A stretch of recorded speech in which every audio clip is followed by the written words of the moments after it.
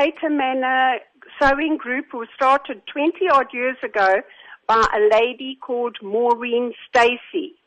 And she started it to teach ladies how to sew so that they could learn how to sew and make garments and items for sale in order to, make an income. How would you describe women taking up sewing as a career path?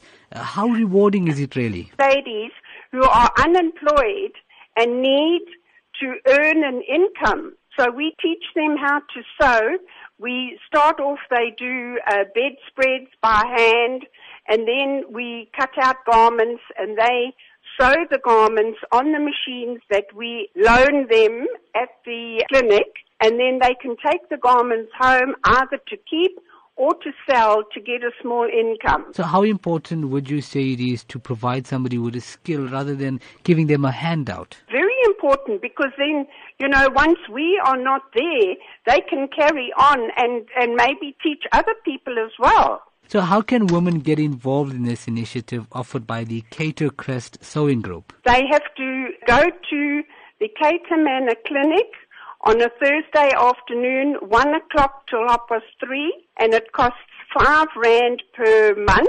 We supply the sewing machines, the fabric, cottons, everything. So what would be some of the main designs learned through the training? We teach them how to sew children's clothes and also clothes for themselves, which they can either use or sell to get a little income. And how would you encourage a woman out there to take advantage of this opportunity and learn how to sew? If they want to better themselves, this is an easy way, and it's inexpensive.